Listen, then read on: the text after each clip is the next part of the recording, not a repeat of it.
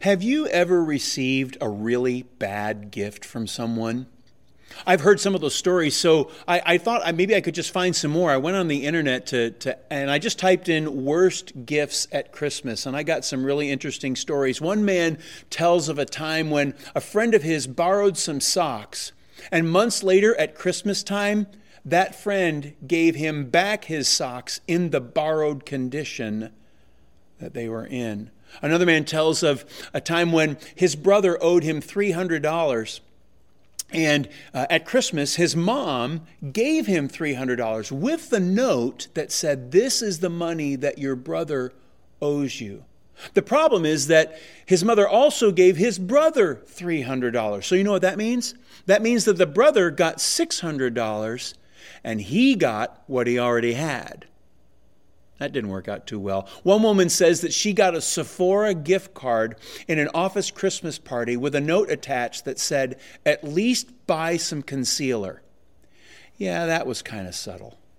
Have you ever had any of those kinds of experiences? Have you ever received a bad gift? I'll bet you if you did, or you know of someone that has, you probably have some rules now when you are filling out shopping lists, when you're giving gifts to people. It's just the way that it all works.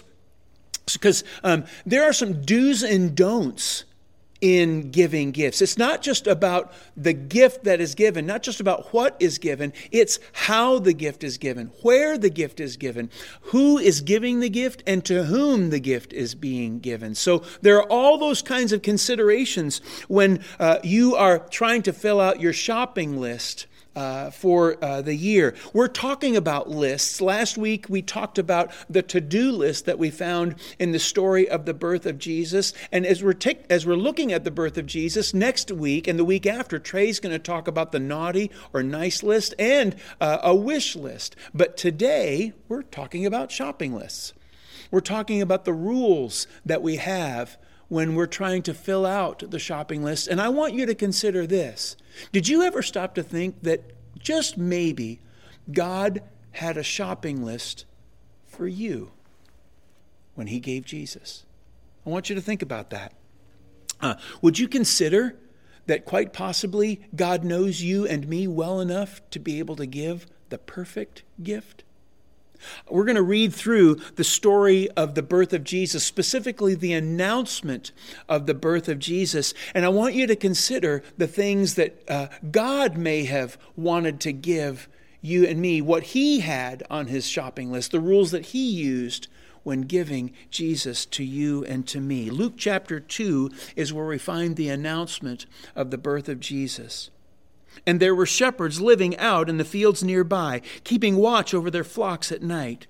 An angel of the Lord appeared to them, and the glory of the Lord shone around them, and they were terrified. But the angel said to them, 'Do not be afraid. I bring you good news that will cause great joy for all the people. Today in the town of David, a Savior has been born to you.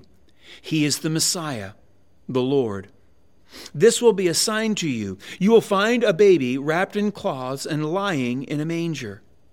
Suddenly, a great company of the heavenly host appeared with the angel, praising God and saying, 'Glory to God in the highest, and on earth peace to those on whom his favor rests.'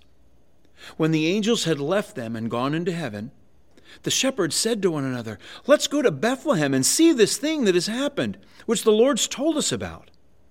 So they hurried off and found Mary and Joseph and the baby who was lying in the manger. When they had seen him, they spread the word concerning what had been told them about this child, and all who heard it were amazed at what the shepherds said to them. But Mary pondered up all these things in her heart. And the shepherds returned, glorifying and praising God for all the things they had heard and seen, which were just as they had been told." In my online research looking for the worst gifts given at Christmas, I began to drift into rules for gift giving. And you would be surprised how many lists there are for giving gifts, how many rules are in those lists, just hundreds, really. And they really do comprise some of the best and the worst experiences of both giving and receiving gifts. I'm not sure if God really knew about any of these things, but I want you to think about these rules in the announcement and the giving of Jesus. There's a lot here to consider. Some of the rules that I think God followed when he gave Jesus to you and me. The first one, and this was a rule that was on just about at the top of every list. It was, don't make it about you.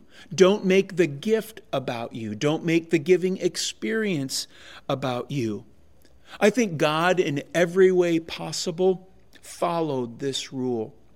If you consider the announcement, how powerful it was, the angelic presence and the chorus that was there, but who witnessed that announcement? It wasn't the king or anyone from elite society that was a witness to this announcement. It wasn't made in the temple with a glorious concert going on.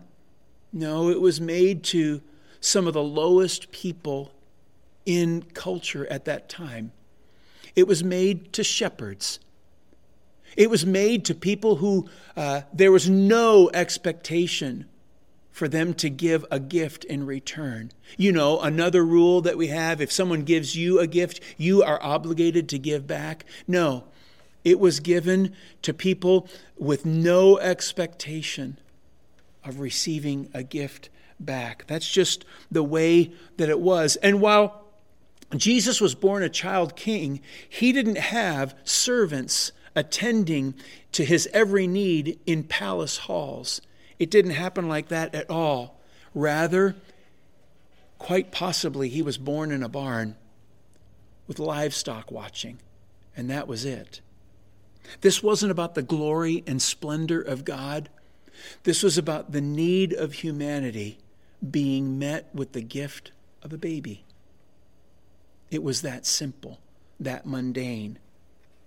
So the first rule that God followed was don't make it about you. The second rule I think God followed was this: pay attention to the person you're giving the gift to. Listen to the things that they talk about. We talked a little bit about this a couple of weeks ago in our series, Make It Personal, when we said that you need to understand the things that are important to the person that you're getting to know. It really does matter. God, because he is God, and this is really important, because he's God, he has the ability to give one gift, just one, and yet to make it the perfect gift for everyone, everywhere, who has ever lived. Because he's God, he can do that. If he can't do that, then he's not God. It's just that simple. But God, in giving this gift that can be given to anyone, everywhere, isn't just giving a simple generic gift alternative. You know, like Jesus was the gift card, so to speak, for eternity. That's not really how that works. No, God knows you personally. He understands you personally. He knows what's important to you. He knows what makes you happy, what makes you worried. He knows the things that scare you, the things that bring you joy, all of that. He knows everything about you and brought that to his shopping list considerations when he gave Jesus to you. Not just to everyone, but to you personally. So don't make it about you. Listen to the person that you're giving the gift to. And then this last one, wrap it up and write a note. Have you ever been given a gift and you took a look at the package and you thought, what a mess. The paper's kind of wrinkled up and you can see tape and 15 different pieces of tape and just trying to hold it all together. When I was a boy, there was a woman in church that gave Christmas gifts, and she was the complete opposite. When she gave a gift, the wrapping was like a work of art. It was so beautiful and so wonderful. We thought it was a decoration in and of itself. It was so beautiful that you didn't want to open it up because you'd destroy it. You'd make a mess. And it wasn't just that her wrapping was beautiful. She would write notes, and she would take these special scissors that had kind of a creative way of cutting the paper, angled and curved, and she would cut separate pieces, and in between them, she'd write this note, and it was a personal note to you and only to you. And sometimes the note, in and of itself, was better than the gift that the wrapping paper contained. It was such a wonderful experience to be given a gift by that woman. The announcement and the choral presentation that was all a part of the birth of Jesus, it certainly was special. But the only thing the shepherds could do was say, let's go see what this is all about. Why am I telling you all of this? Because I want you to understand that God has a way of getting my attention, getting your attention. If someone that we know, someone who's human, notwithstanding her weaknesses, could wrap something so wonderful and so beautiful, do you think God can't do that? Do you think God isn't capable of making an event, a moment, special and personal? He certainly is. And that's exactly what he did in wrapping and writing a note, so to speak, when Jesus was born. So those are some rules I think that God followed. But there are some rules I think that God just completely ignored, maybe some rules that he broke, because not every rule is applicable for everyone, and some rules are just because of the experience that the person who made that rule up had lived through. So here's a couple of rules I think God ignored. The first is don't embarrass the recipient by overspending. Have you ever received a gift that was too expensive, that the minute you opened up, you realized you have this wonderful Apple laptop and you gave them a pair of socks that you borrowed? You get my point. Sometimes we can receive a gift and we can feel like we're not worthy. And certainly that can be the case with Jesus. You know, one of the things that's been really interesting about these last 10 months that we've spent in COVID is we have really made sure to appreciate people who have spent too much of their life taking care of us, protecting us. First responders, police officers, firefighters, paramedics, and the like, people that work in healthcare, doctors, nurses, and the like, they have overspent on us. And we are so grateful to live in communities where they live, where they serve. So if we can understand that about people that we live alongside, I'm sure we can understand that about God, who we live for. I mean, that is exactly what God did in giving Jesus to us. God gave a precious and priceless gift in Jesus. He willingly and intentionally overspent for me and for you. So not only did God ignore that rule about overspending, but there was another rule that he overlooked, that he ignored, and that is that we shouldn't make the gift too personal. I can tell you that when I was reading up on the internet, some of the stories about the gifts that were received were really inappropriate. Not only can I not talk about them in public, I'm definitely not going to talk about them in this message. That's how inappropriate they were. But what's really awkward and inappropriate for you or me to talk about? It's our personal failure. It's our sin. Now, when I say it's inappropriate, it's just hard. It's embarrassing. And yet, do you know that God didn't consider any of that when he gave Jesus to you and me? He was more concerned about us. God loved us with the gift of Jesus. We couldn't earn it. If we had to earn it or were able to earn it, that's not a gift, that's a paycheck. But God, in his love for us, gave Jesus, notwithstanding our foolishness. We are bitter, we are weak, we are stubborn. As I said, we're foolish. God gave us a gift to overcome all of that. Too personal? Yeah, but still perfect.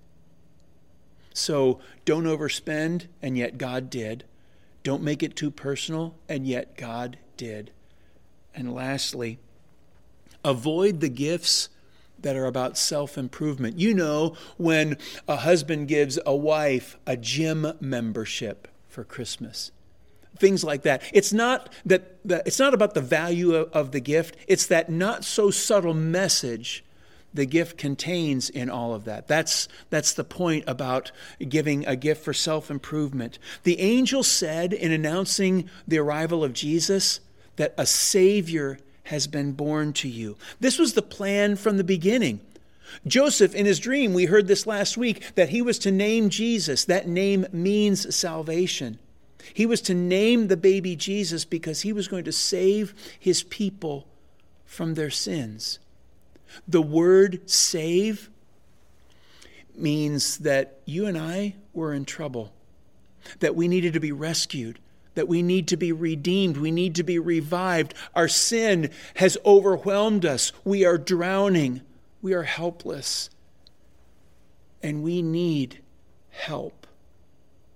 We need Jesus, which is exactly why God gave him to us.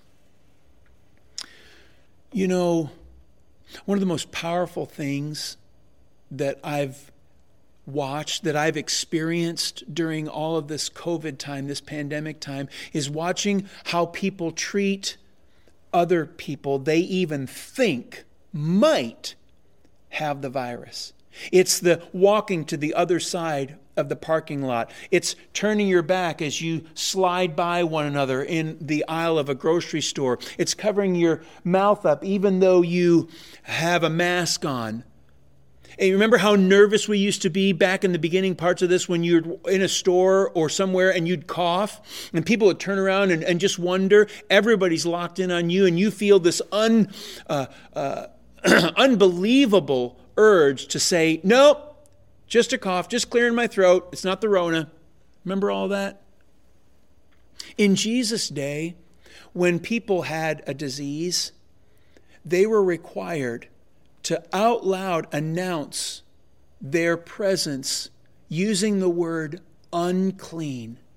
Can you imagine how humiliating? It was bad enough that they were physically unhealthy, but having to announce their presence and their condition guaranteed that they were going to be mentally unhealthy. Jesus, his arrival for you and me means that if we're trash and someone throws us out as if we're trash, Jesus picks us up as if we're treasure. He makes it personal. It's all about changing our condition from something that we don't like to something that God likes. And that's the whole point of the gift of Jesus. What do you do if you're spiritually unhealthy? What do you do if you feel like something's happened and you can't be forgiven from that? How do you ask God to clean you up? God knew you would need that even before anything happened, which is why he gave Jesus to you and to me. The generosity of God was absolutely on display in the birth of Jesus. John writes that God loves you and me so much that he gave his one and only Son, that whoever believes in him will not die, but in fact will live in eternity with God. That was the whole point of giving Jesus to you and me. Because God, because he is God, has the ability to give that one gift, that perfect gift, to everyone, everywhere, and have everyone everywhere be absolutely thrilled that they got that gift. You know, I've been encouraging you to consider the things that God has done in giving Jesus. And I want you to maybe write another couple of questions down this week. We did last week some things for you to ponder, and I want you to ponder some questions this week. I shared with you that the generosity of God was on display when he gave Jesus. But it's not just what God did in giving Jesus. But I want to know, how has God been generous to you? Maybe you could just write this down. God has been generous to me by, and what's your answer? Think about that this week as you consider the generosity of God. And because God was generous in giving Jesus, it's his example, it's his pattern that we look at when we are generous to others. It's the reason why we give gifts to other people. So if God has been generous to you in a particular way, then how can you be generous to others? I can be generous by, and what is your answer? How can you help? How can you bless someone in the way that God blessed you? God may have followed some of the rules that we came up with, but I want you to understand some of the principles that God knew long before we understood anything about giving gifts. See, God knows that life is stronger than death. He knows that light is more powerful than darkness. He knows that good can and will overcome evil. And God knows that he is more powerful than Satan could ever hope to be. Which is why Christmas isn't just about giving, it's about victory.